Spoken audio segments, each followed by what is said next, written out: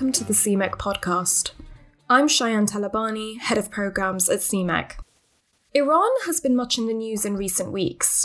Recently, President Biden launched an airstrike in Syria against pro-Iranian militias, which had been accused of attacking American bases. Tehran said it was refusing to take part in EU-brokered talks over the so-called Iranian nuclear deal because of Washington's refusal to lift sanctions. From Yemen to Iraq, pro-Iranian proxies operate with apparent impunity, advancing what many see as the cause of Tehran, often to the detriment of the region's stability. Here in the United Kingdom, the government's priority remains to prevent Iran from acquiring a nuclear weapons capability, to promote stability and security in the region, secure the release of our dual nationals, and to keep the diplomatic door open for discussions with Iran across the full range of UK interests. So what can the West do now to fix its troubled relationship with Iran? And how best to proceed in the interests of peace in the region and further afield? To discuss the current state of play and the way forward, I'm delighted to be joined by Dr. Sanam Vakil, Deputy Director of the Middle East and North Africa Programme at Chatham House, and by Bob Seely, Conservative MP for the Isle of Wight and a prominent member of the House of Commons Foreign Affairs Select Committee. Late last year, the committee published its report on the UK's relationship with Iran, entitled No Prosperity Without Justice. Sanam, Bob, thank you both so much for being with us. I'd like to start our conversation today by talking about the Joint Comprehensive Plan of Action.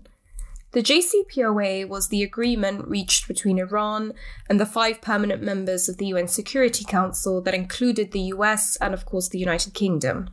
That was up until President Trump withdrew the US from the agreement in May 2018. Perhaps we can start with you, Sanam. I wanted to ask, how much do you think our current problems with Iran stem from Donald Trump's decision to withdraw from the 2015 Iranian nuclear deal brokered by President Obama? Well, thank you for having me. It's a pleasure to be here discussing this very timely issue of Iran as the Biden administration is looking to pursue a different path with regards to Iran's nuclear program. I think it's very easy to obviously lay the blame for all of the problems with regards to Iran policy at the door of President Trump. And I have been actually quite staunch critic of President Trump's maximum pressure policy. But obviously for the UK, tensions and difficulties with Iran date back for a number of decades. But the JCPOA, the nuclear agreement that was negotiated between Iran and Germany, France, the United Kingdom, the United States, China, and Russia, was a successful multilateral agreement that really did constrain Iran's nuclear program. It was verified by the International Atomic Energy Agency well over 15 times, and Trump's policy of putting more pressure on Iran, withdrawing from the deal, and imposing over 1,500 sanctions on the Iranian economy has definitely taken us back in time to a period of tensions over an issue that many people had thought was resolved. Bob, from a UK perspective, and from a UK parliamentarian's perspective in particular, what was the context of the committee's decision to hold this inquiry looking into the UK's relationship with Iran that led to the publishing of the Foreign Affairs Committee report? I think it was a sense that although the committee hasn't been doing much work on the Middle East, because there's always so much to do, you sort of think, well, how can we actually realistically and usefully contribute? Because of the specific issues that we've had with Iran, we did think it was worthwhile in looking into Iran and trying to understand the relationship better and how that relationship has gone wrong, which sadly it more or less has. There are a number of factors to take into account. Just to be parochial, there's a damaged relationship with the UK that we see in terms of the incredibly unhelpful and incredibly illegal, wretched hostage-taking by Iran. There's an active Cold War between Saudi and Iran in the Middle East, and the Iranians have actually been doing pretty well with their allies Russia. So in Syria and in Lebanon, Iran's power has been shown probably at cost to the region. I think the frustration for some people, including myself, is that Iran is a country that, like Russia, that if it hadn't had its revolution, would have been a natural and long-term partner. Iran is a very old, very serious state with profound traditions, and a state that has produced a lot of very smart, very cultured, intelligent human beings. And it's just a huge frustration that you seem to have two Irans. You have a modern Iran, which is partially hidden under the sort of dead weight of the mullahs. And it's just a question of trying to, for us, is working out how you can make useful, beneficial engagement with those bits of Iran that actually want to engage and want to be part of the modern world and are not tied to a sort of needlessly antagonistic revolutionary tradition. Not unlike Russia, you could say, but obviously in a very different part of the world. Thank you, Bob. And thanks for making the point about understanding the sort of the bits of Iran, as you called it. I think a big problem that many policymakers make in the West is that they view the Middle East region and the countries within the Middle East in a very one-dimensional way. And of course, that's, it's never the reality of what it is on the ground. We certainly did that when we were trying to understand the cause and the start of the Arab uprisings in the region. We continue to do that, I think, when we try to understand our friends and our allies in the Khalij and the Gulf. And, we have probably done it with Iran the most. Right from the offset of the revolution, we failed to really understand the reason and the context of the revolution for quite a long time. And, of course, in recent years, the front relationship with the West has meant that we have less and less exposure to the reality of the ground in Iran.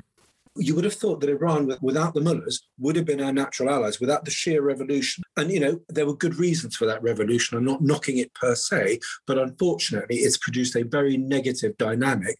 A lot of revolutions have, when you've got people who are then tied to the original culture, strategic culture produced by that revolution, at cost, frankly, to their nation, and at cost, certainly, to the relationship with many states in the world, the UK, the European Union, and the United States most of all. Just to jump back, Sanam, to the JCPOA. Last year, it was widely reported that Iran had apparently restarted enriching uranium and was expanding its stockpile of nuclear fuel. What, as far as we know, is the current state of Tehran's nuclear program? Iran, in reaction to the U.S. withdrawal from the nuclear program, began its own policy that it refers to as its maximum resistance policy, where 1 year on from the U.S. withdrawal, it began a series of breaches to the nuclear program, really to try to press the international community, specifically European countries, to defend the JCPOA and to provide Iran with sanctions relief. And effectively, since May of 2019, Iran has made a number of breaches, each more alarming, I think, for the E3, the countries known as the E3. And they have increased their stockpile of low enriched uranium. They are also producing heavy water. They are developing advanced centrifuges, also at a facility, their Fordo facility that was meant to be closed. And they've also pushed back against IAEA inspections most recently, and all of this really to signal ultimately to the JCPOA signatories that they're not going to continue to maintain compliance if U.S. sanctions continue to weigh on Iran. But at the same time, the political establishment does continue to reinforce that all of these measures are reversible, and they have taken each of these steps, according to them, in measure to the U.S. sanctions and to balance against the U.S. sanctions, so that if and when negotiations take place with the Biden administration, there can be sort of mutual steps back to the JCPOA rather than just Iran returning without any sort of guarantees.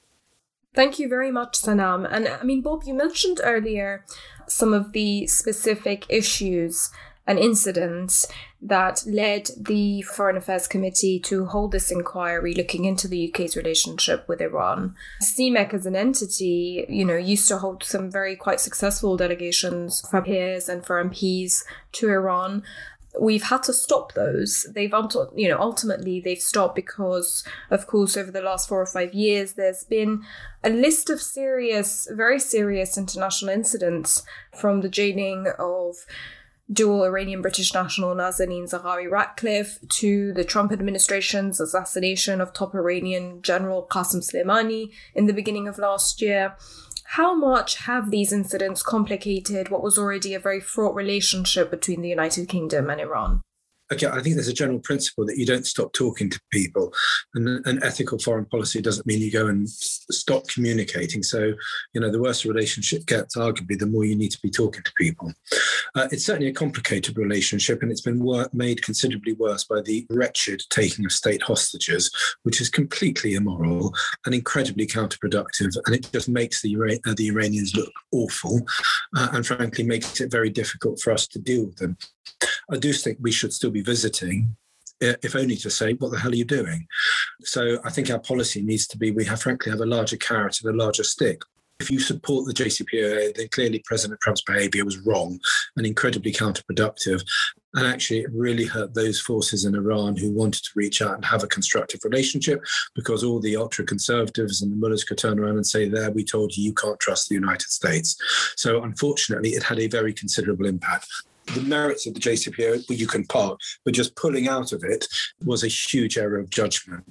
And if we can get that JCPOA back on track, then that will be a very, very considerable help.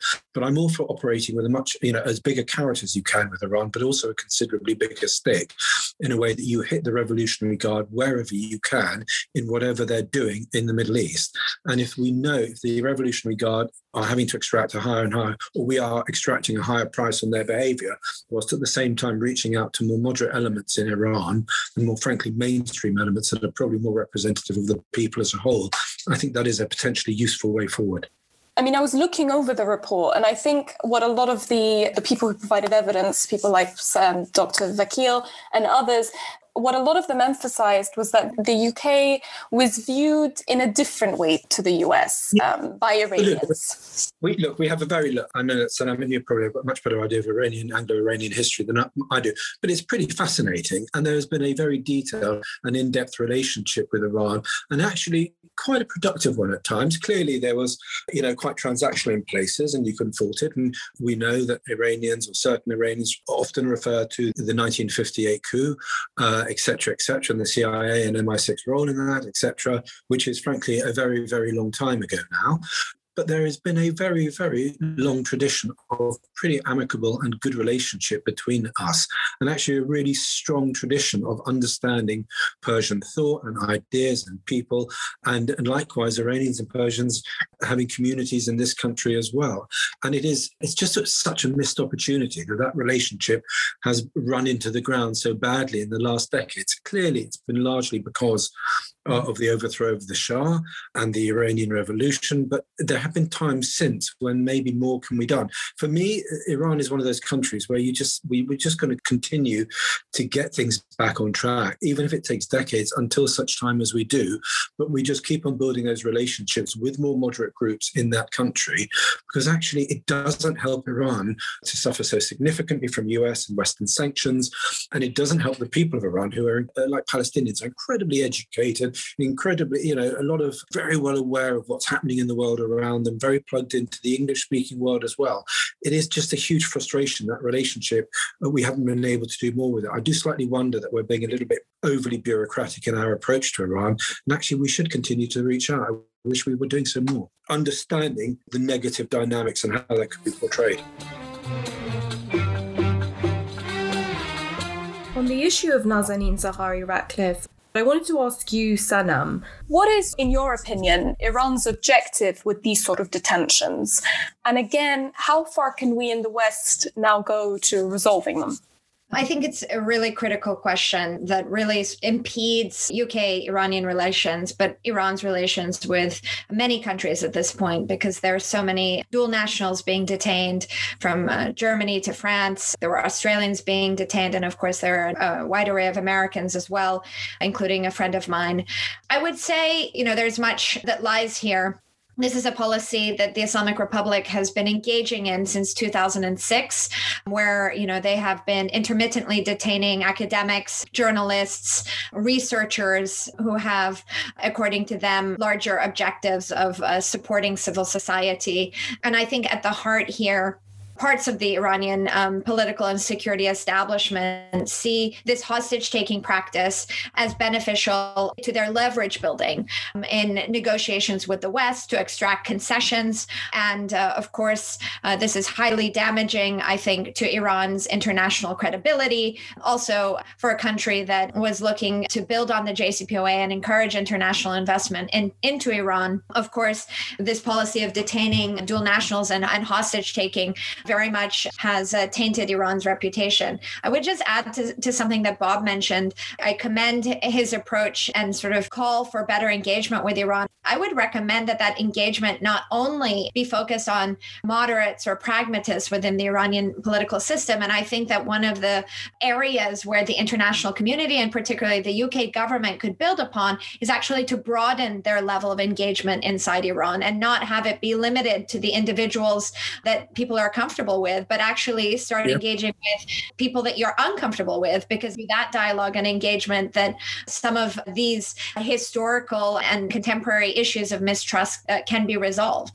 When I talk about engaging with people, I'm let's talk to the Revolutionary Guard. I mean, it's not unlike Russia in some ways. The people you have to talk to, who are the people very often who set a values agenda as well as a power agenda, are not actually terribly nice, or regardless of whether they're personally pleasant or not, their morality, their value system is incredibly antagonistic. And we know that the Revolutionary Guard are the champions of subversive and non-conventional forms of warfare and conflict, not only in the Middle East, but in the 80s and 90s, especially in Europe with the assassinations, etc. So actually talking to those people is really important. It's interesting what you say about, academics who are there in part supporting civil society.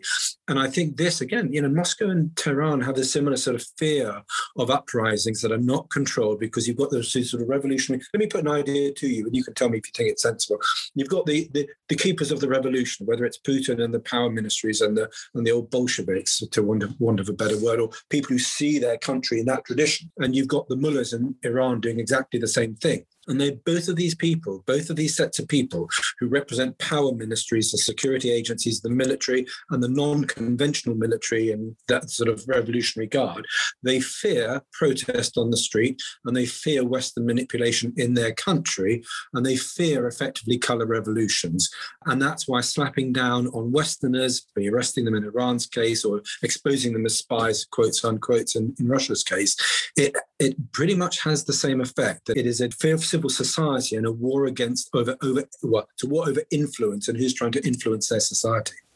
I would agree with the characterization. And I actually think that conservatives and hardliners, and if you subscribe to the idea that there's a deep state in Iran, also believe that the Russia model is one that is somewhat similar towards. I think ultimately people like the supreme leader and conservative ideologues close to him very much fear the downfall of the Soviet Union. And so in order to prevent glasnost or civil society unrest, which they have seen at multiple occasions from 1999 to 2009. They are engaging in heavily repressive activities, both formally through arrests and detentions and closing down formal civil society organizations, but also through cyber activities and policing activists and arresting any sort of dissidents that do emerge in Iran.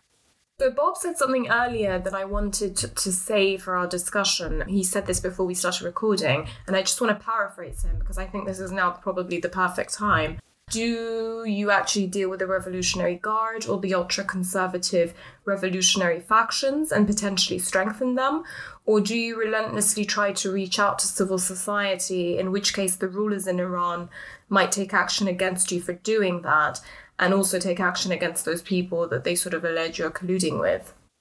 Well, I don't think it should be binary. I think that it probably should be a bit of both. But, frankly speaking, I think a lot of the problem for the leadership in Iran is that they see Western hypocrisy in dealings with Iran vis-a-vis other countries in the region, and that they're double standards and contradictions. So why is Iran a special case, particularly after the fact that the Islamic Republic actually has managed to survive and, is still there after so many years? So, these sort of issues are very much exploited and manipulated by political elites and insiders inside Iran. I'm not saying it's right or wrong. I believe that we should support and encourage civil society, but at the same time, support and encourage engagement. But there has to be a sort of balanced approach, and it shouldn't just be about sort of national interests and strategic interests. If we're going to support civil society, we should be supporting society everywhere. But okay, you make a really valuable point. So as a Brit, if you're a Brit foreign minister, would you say actually this is just about us improving our state relationships, and so we're just going to deal with those people in power and we focus on them? You sort of answered this question already, so I'm in danger of slightly probably repeating. Or is this a values exercise? You say a bit of both. So effectively you're reaching out to the leadership, but you're also trying to say we will have conversations to everyone, but that includes you. I mean, I do wonder how they're going to take that, because they might still see that as a threat.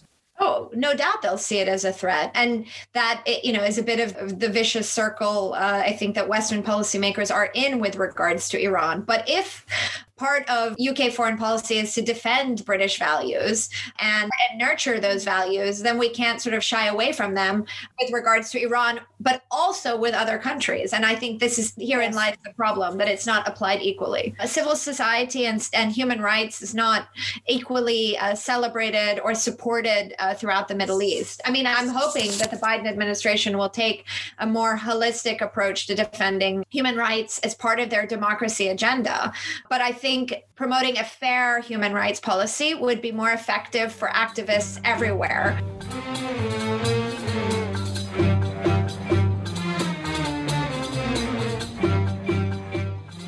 I also want to talk about, the wider region and the role that Iran plays in the wider region.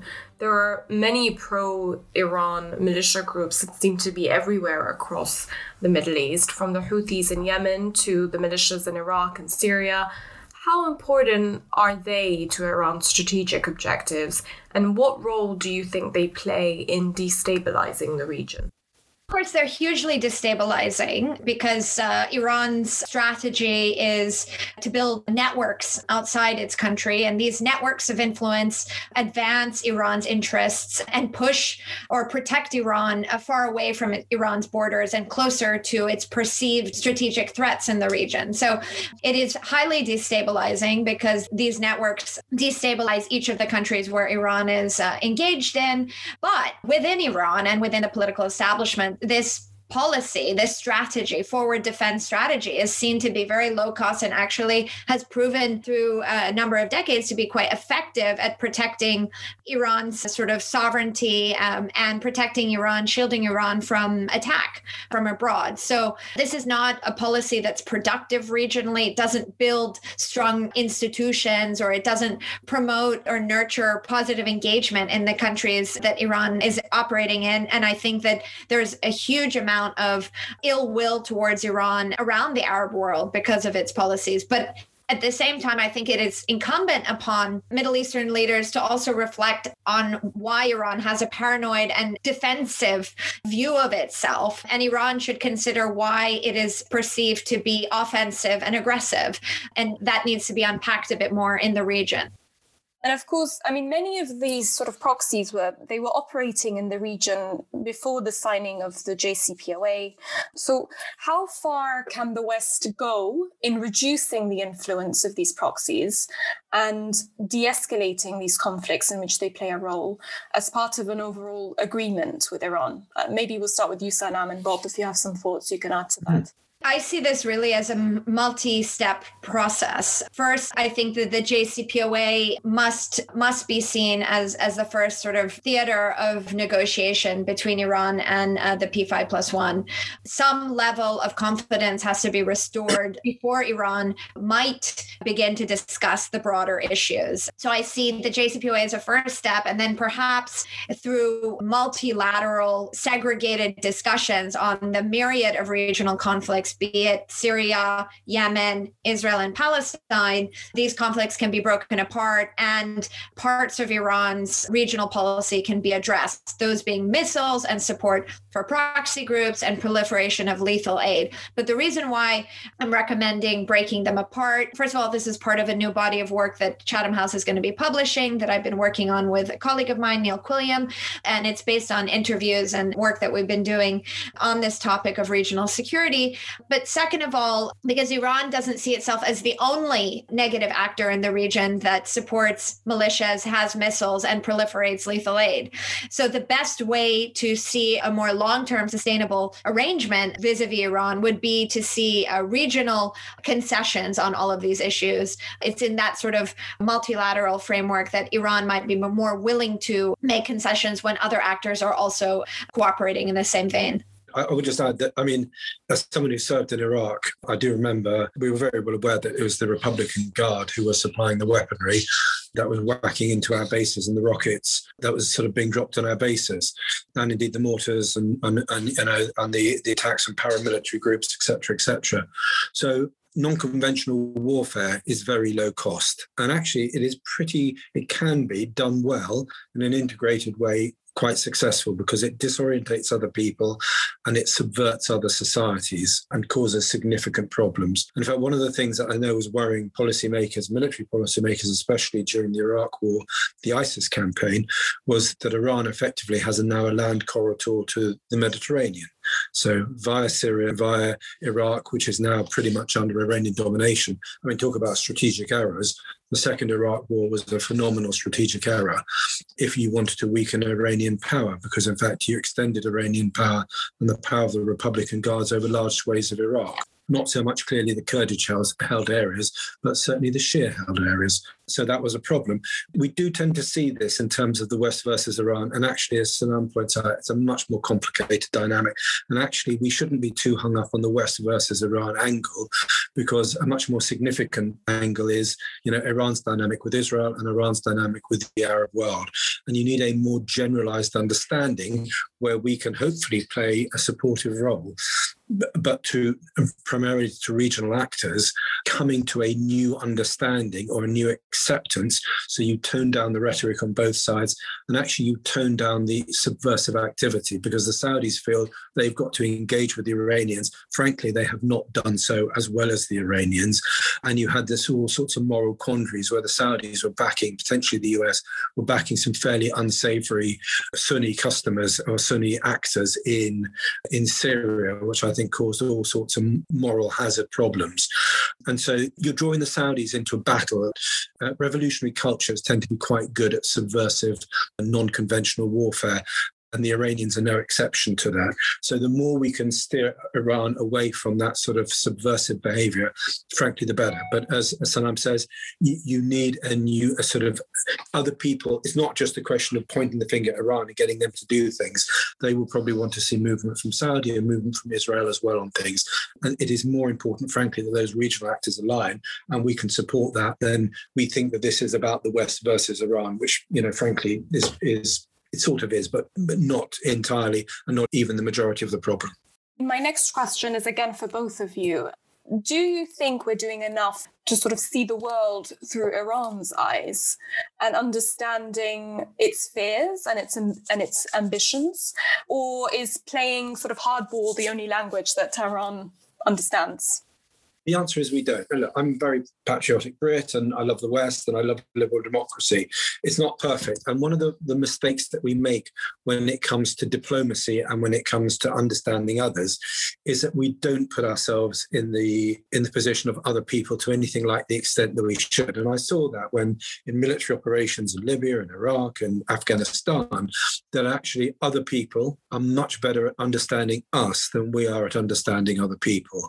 And too much of Western action, and I don't want to get into a right-left dynamic, but too much of Western action is about a narcissistic sense of, we have these moral values, so we're going to do this, or we're going to do that, aren't we wonderful? Actually, morality is about arriving at a positive end state, not just about expressing yourself through action. So if we wanted to be very intelligent about what we're doing, we would understand other people much more generally than we do. And I do think it has been a significant weakness, especially when it comes to taking military action and understanding understanding the dynamic of how our military forces have interacted with people, whether it's in Iraq or whether it's in Afghanistan or other places. So we do need to put ourselves much more in the eyes of other people. And I think if we did that, then we would actually find our policy making was substantially improved. That does not mean that you go easy on people. I'm all for taking a very hard line on the Republican Guard, and whenever the Americans frankly bomb them, well, they're probably asking for trouble. So that is a carrot and stick approach. And if there's a big stick but a bigger carrot, then that is a good way forward. I would also just add something really quickly. I think that within the British government, there's a huge amount of capacity and knowledge, particularly at the FCDO, about Iran. And I think that knowledge, is hopefully harnessed, but I'm repeatedly impressed by the depth of knowledge among the civil service on Iran. Of course, that doesn't trickle out perhaps, and there's not maybe enough social awareness, but I do think that there is possibility and potential for that to be built upon. Iran by no means only responds to pressure, but I think that it has shown that it's very good at responding to pressure. It, I think, actually functions best when it is under pressure. And I think that is a bit of the challenge and the consequence of 40 years of sanctions and containment of the Islamic Republic. It doesn't do normal as well as it does abnormal. It has learned to operate in a very low-cost, survivalist way at the political level. This, I think, should be changed. And through policies of engagement and with dialogue and diplomacy, and one that is a strategy that is going to take perhaps a decade or two of investment, that level of engagement can be nurtured, and perhaps Iran can feel less threatened and less isolated and begin to moderate its regional policies and its sort of position vis-a-vis the international community. Just on that point, Shayan, revolutionary and post-revolutionary states thrive on a war footing, thrive on the creation of enemies inside and outside their countries. And also, when they tend to thrive at non-conventional forms of conflict in a way that Western liberal democracy, law-governed states do find very difficult to deal with. So if you really want to hurt Iran, you deny them enemies to point at. You deny them enemies inside and outside the country. These states can't deal with peace, because they then can't demonize other people. They can't blame their failings on Israel or the Jews or the Sunnis or the West. They actually have to start taking responsibility for their own governance and their own failings. And so actually dialing down to have a situation of peace is very, very threatening for revolutionary or post-revolutionary regimes that thrive on the demonization of enemies. So if we were really clever, that would be our policy, because it's the best way of wrong-footing the mullahs. Bob, I understand that the report really focuses on Iran's human rights record and holding Iran accountable for its human rights record, which we've discussed already. And also, we've discussed other countries in the region as well in that context. But we've discussed today primarily bettering forms of engagement, using that sort of carrot and stick approach, that soft power, hard power approach. So how does the report published by the committee incorporate that into its recommendations? In particular, what we're saying is that we need to engage more. And the more that we can engage and more we can get countries to engage, and the more you have a sense of trying to find a new beginning for the Middle East, in which case Iran is not a pariah state in it, that is a way forward, because then Iran can open up, then it can grow its economy, then it can offer its people a better life. Then, frankly, it has to start taking responsibility for its own failings rather than blaming them on everyone else. So the end state is to achieve a more peaceful relationship with them. And then they'll stop this appalling practice of taking state hostages as well. The last question that I wanted to ask both of you was how important you felt it was to sort of engage with Iranian communities here in the diaspora and elsewhere. CMEC has a long history of engaging with many of the, many members of the Iranian diaspora here in London and in the wider UK, which we have, there's a huge community. So how important is that for the sort of the future of Iran and the future of engagement with Iran? It's incredibly important. And in fact, one of the things that we don't do well enough is use our diasporas. Britain and London is one of the most cosmopolitan places on earth, and London is the greatest global city. And we have diasporas from all over. And actually, the Foreign Office is not plugged into those diasporas enough. I mean, it slightly depends on how well connected that diaspora is into their home country or the original country that they came from. And if that diaspora isn't necessarily particularly well connected or has a very different set of values, maybe like the Cuban diaspora in Miami, it's quite an antagonistic relationship to the Cuban regime. It may not be entirely useful. But in principle, absolutely, we should be using diasporas in a positive way to make sure we understand, to see how policy ideas and messages resonate with communities, especially those people who have stronger ties to the mother country. So for sure, we should be using that because they're an incredibly important asset. And actually, it's great that we have those people in the country anyway. I would agree with Bob in theory, and I would actually also probably in practice very much encourage greater cultural engagement with the Iranian diaspora. My caveat would be that obviously the Iranian diaspora is by no means homogenous and not always as plugged into the mother country. And in fact, there's a huge sort of dissident community and activist community in the Iranian diaspora. And so that activist community and dissident community is also highly polarized, and sort of diaspora politics are very factionalized as well. So I think one has to have a good reflection and understanding of the diversity of views, and that there is no clarity within the diaspora in terms of support for the Islamic Republic or support for particular opposition groups. And I think it's dangerous for the UK government to lend support for certain opposition groups because it's very fractured, the situation, both here, both in the United States and in other countries. And on top of that, the diaspora is in many ways and in many cases very detached from people inside Iran. And my sense is that politicized diaspora has maybe a different endgame than some people inside the country. So turning to them and sort of maybe repeating the mistakes of the past is not necessarily always a good idea in that regard. But cultural, historical, greater understanding and celebration, absolutely. I fully accept what Sanam says, and the problem is, it's absolutely right. I had an Iranian friend many years ago, and they had fled after the fall of the Shah. So clearly, a lot of people are here because they fled the regime and because they were significantly opposed to the Revolutionary Guard and the Ayatollahs. Now, whether that's because they were Shah loyalists or whether they were Jewish but living in Tehran, for whatever. So there are many different groups. So for sure, one has to tread carefully. And I think it's a very, very valuable point. Apologies if it wasn't clear about it. Pitch out there to whoever sort of listens. I would just say that as we seem to be on the precipice of new discussions between Iran and the UK, France, Germany, the US, and other signatories, I think there's a real opportunity for the UK to take a really important position in these negotiations, not just to preserve the JCPOA, which is seen to be very valuable, but actually in the next steps beyond the JCPOA, which require heavy lifting, not just from the United States, but for other countries. And here, the UK has strong relationships around the region, particularly in the Arab Gulf. And I think that there is a good prospect for the UK to back channel and engage and try to promote greater find off-ramps between Iran and the Arab Gulf states as well, so that they can prepare their terrain for broader negotiations and sort of better understand the positions. And this is, of course, an opportunity for a post-Brexit Britain to take a stronger and more engaged role in the Middle East, and one where the UK can be balanced and bring together multiple actors. Wise and final words of advice there from Sanam, calling for a stronger, more engaged and inclusive role in the Middle East by the UK, a huge opportunity for post-Brexit Britain. I'd just like to thank you both again for joining me today. I thoroughly enjoyed speaking to you both, and I really hope that we can speak again.